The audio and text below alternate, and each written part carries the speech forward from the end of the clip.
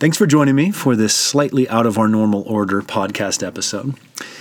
This upcoming Sunday at the Anchor Fellowship here in Colorado Springs, after our first 4 months as an independent fellowship, we're going to gather for what I'm calling the Town Hall, where we're going to come together, have some food, and talk about the spirit, kind of the internals of what it would have been like if we had been plopped right down into the middle of a first century fellowship. And the reason that we're doing this is because we are a small kind of building from the ground up little gathering.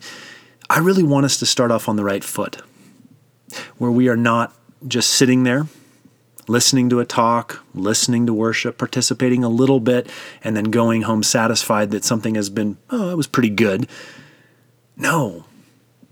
The early church, in fact, would have had no idea what we were doing most of the time on Sundays, because to them, it was their family. It was the family of God. These were their brothers and sisters. And so anything that needed doing, anyone might have been doing it. So I want to share with you a little of the heart of what I'm going to speak about this Sunday. I'm not going to go into all the specifics and logistics of our groups that are going to be serving, but I just want to offer up a flavor, especially for those of you who in Colorado Springs weren't able to make it this Sunday, February 5th, 2023. So let me paint a little picture for you. I want you to imagine a woman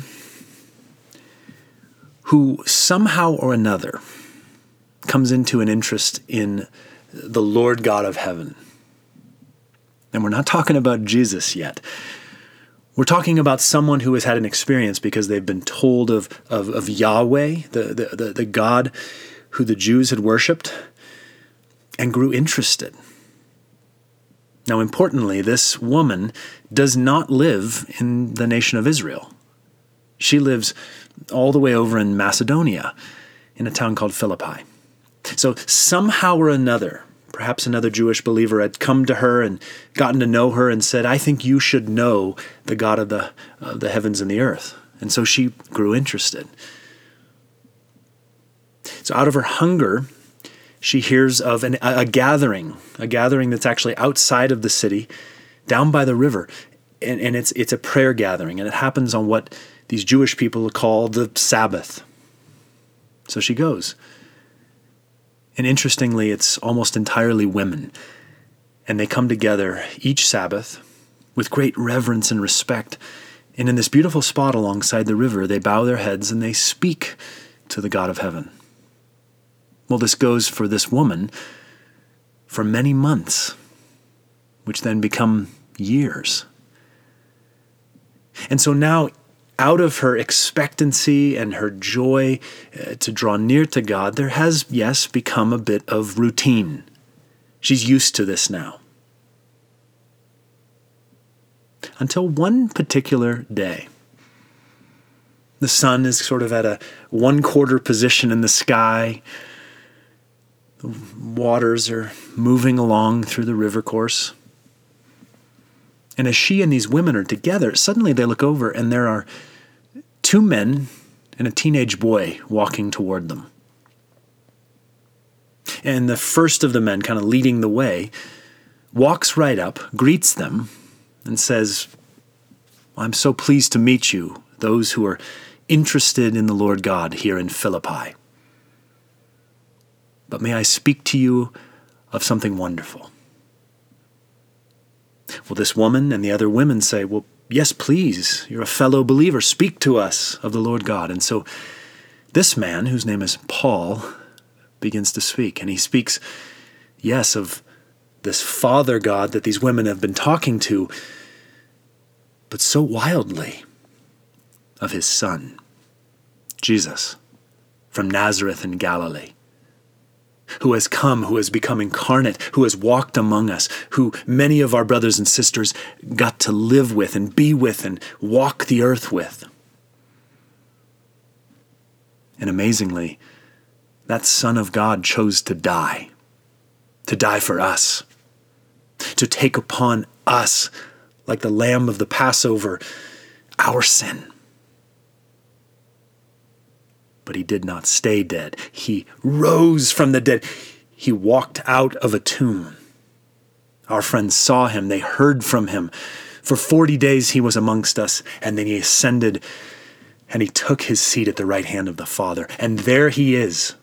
We may speak to him now, Jesus.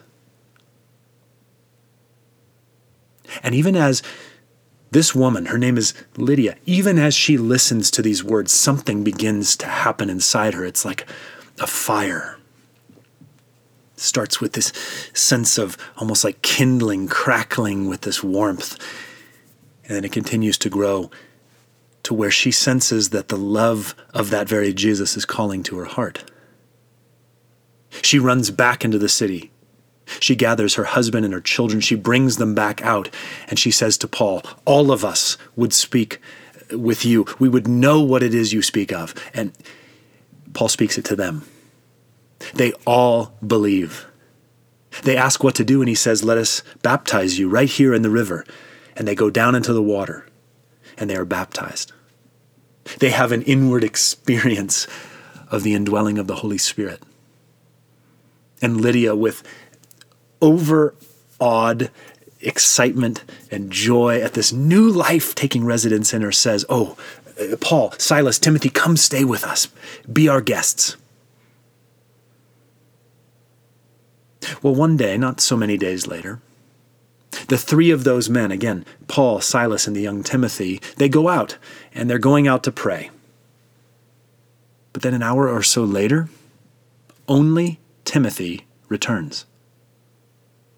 And in his train is a young girl, just a teenager, and she tells her story of the fact that she was a servant girl who was spoken over by this man who had this dark spirit, and the next thing she knew, she would be overcome by a sensation of what was to come, and she would speak by this now dark spirit that had taken residence in her, and she would speak things, and her owners would take on money for it.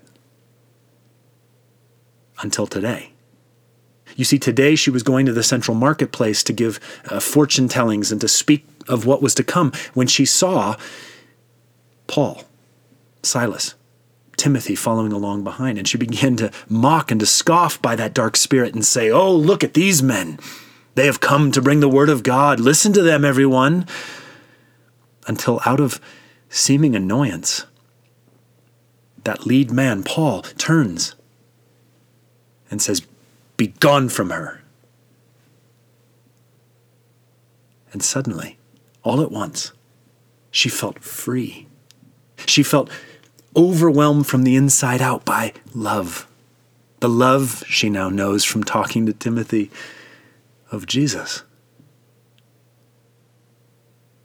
And so Timothy says to Lydia, well, from there was an uproar. Her owners went and got the magistrates. They got some of the soldiers. And Paul and Silas were taken away. I heard that they would be beaten, put into prison. They sent me back with this young woman because Lydia, they said you would know what to do. Well, the very next morning, in the late morning, Lydia is standing at one of her windows and looks out. And here they come. Paul and Silas. And they walk through the door, followed by a Roman and his wife and their children. And, well, Paul and Silas's clothes, their cloaks have stains of blood on them. And Lydia has to ask, what happened? And Paul and Silas smile and they say, well, we were beaten. They fastened us in the stocks in the inner jail. But, as we got there, we couldn't help but thinking we have so much time on our hands tonight. Why not worship? And so at midnight, we were worshiping and we were singing of Jesus and how wonderful he is. And suddenly the entire prison began to quake as if with an earthquake. And the doors of our cell opened out and our chains fell off. And in fact, all the prisoners' doors opened and their chains fell off. And this gentleman, I should introduce him, he was our jailer. He came running in threatening suicide. But we said, no, we're all still here. And this man, he fell on his knees and said, what must I do to be saved? And we told him the same thing we told you, Lydia. Believe in Jesus, be baptized, repent, and you will be set free. So now we'd love for you, Lydia, and you, I never caught your name yesterday. You were possessed. We were able to set you free in the Spirit of Jesus. We wanted to introduce all of you to each other. And by the way, Lydia, you and these, you are now the Fellowship of Philippi. So we're about to go, but we need you to operate together as the body of our Lord Jesus here in this town. And we may or may not see you ever again.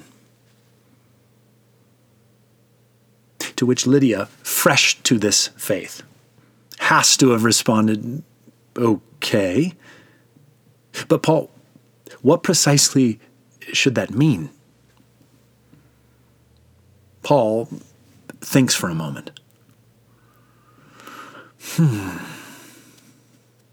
Well, Lydia, every healthy fellowship that I've seen has had a few things in common. They talk constantly to Jesus. They talk constantly about Jesus. They are led individually and corporately only by the Holy Spirit. They're filled more and more with love for everyone. They are simple and yet practical. They make sure that everyone plays a part. They are, constantly together. They can't stop worshiping Jesus. And they serve everyone everywhere. So Lydia, my friends, be like that, and you'll be fine. And with that, Paul, Silas, and Timothy leave Philippi. Well, something like 10 or 12 years later, a letter comes.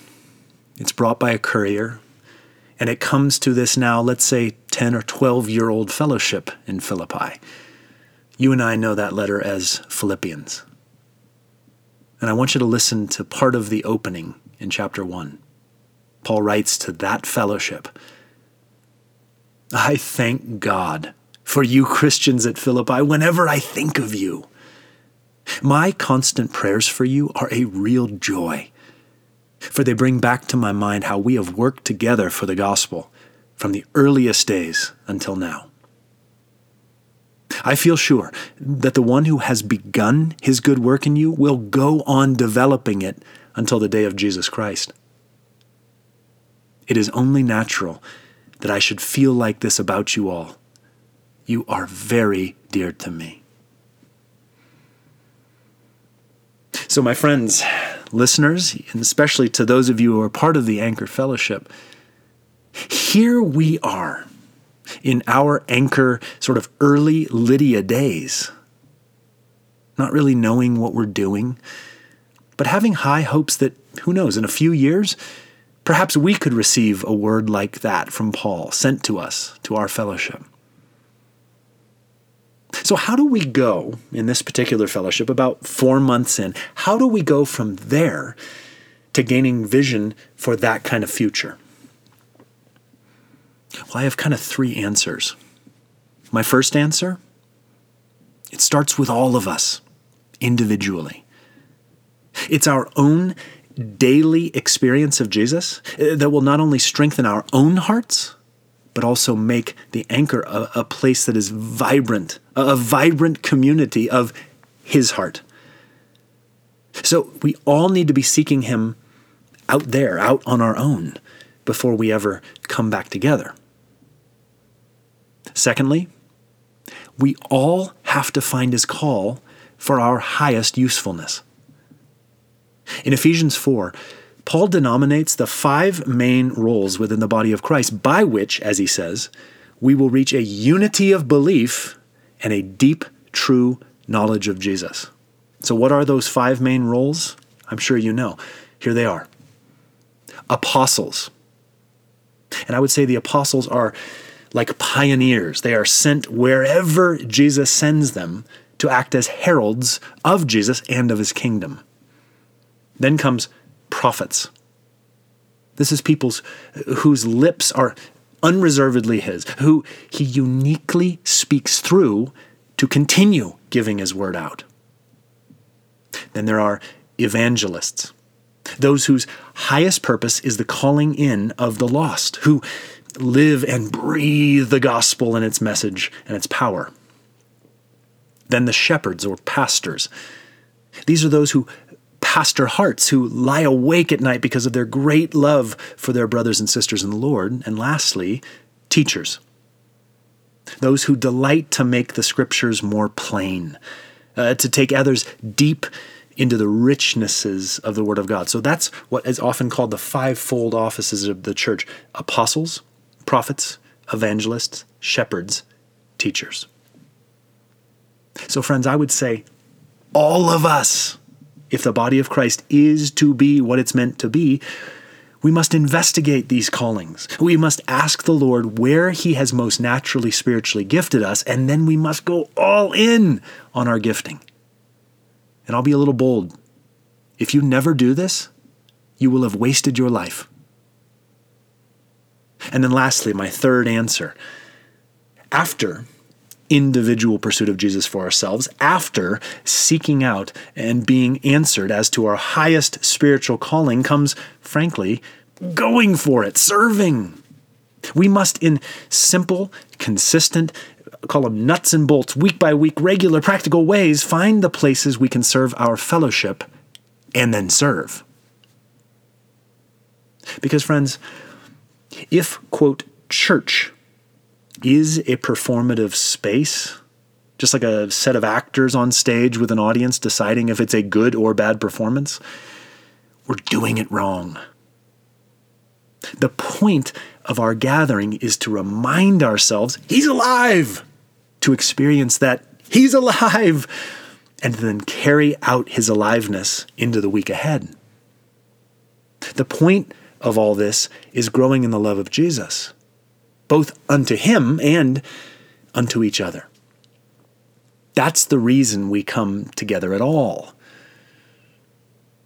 So, if we want to go from that sort of like fresh-faced, we have no idea what we're doing, sort of like early, what I'm calling Lydia days of our fellowship, if we want to go from there to the place where Paul is just gushing with praise of how we've sort of found our feet, then I believe that each and every day we must each pursue abiding in Jesus on our own, on behalf of the fellowship.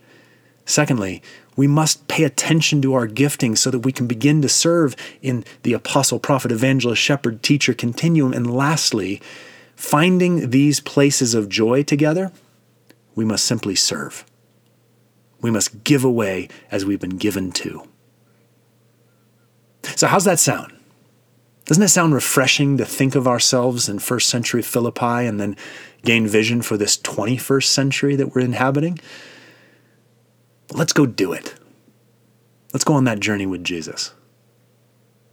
Thanks for listening.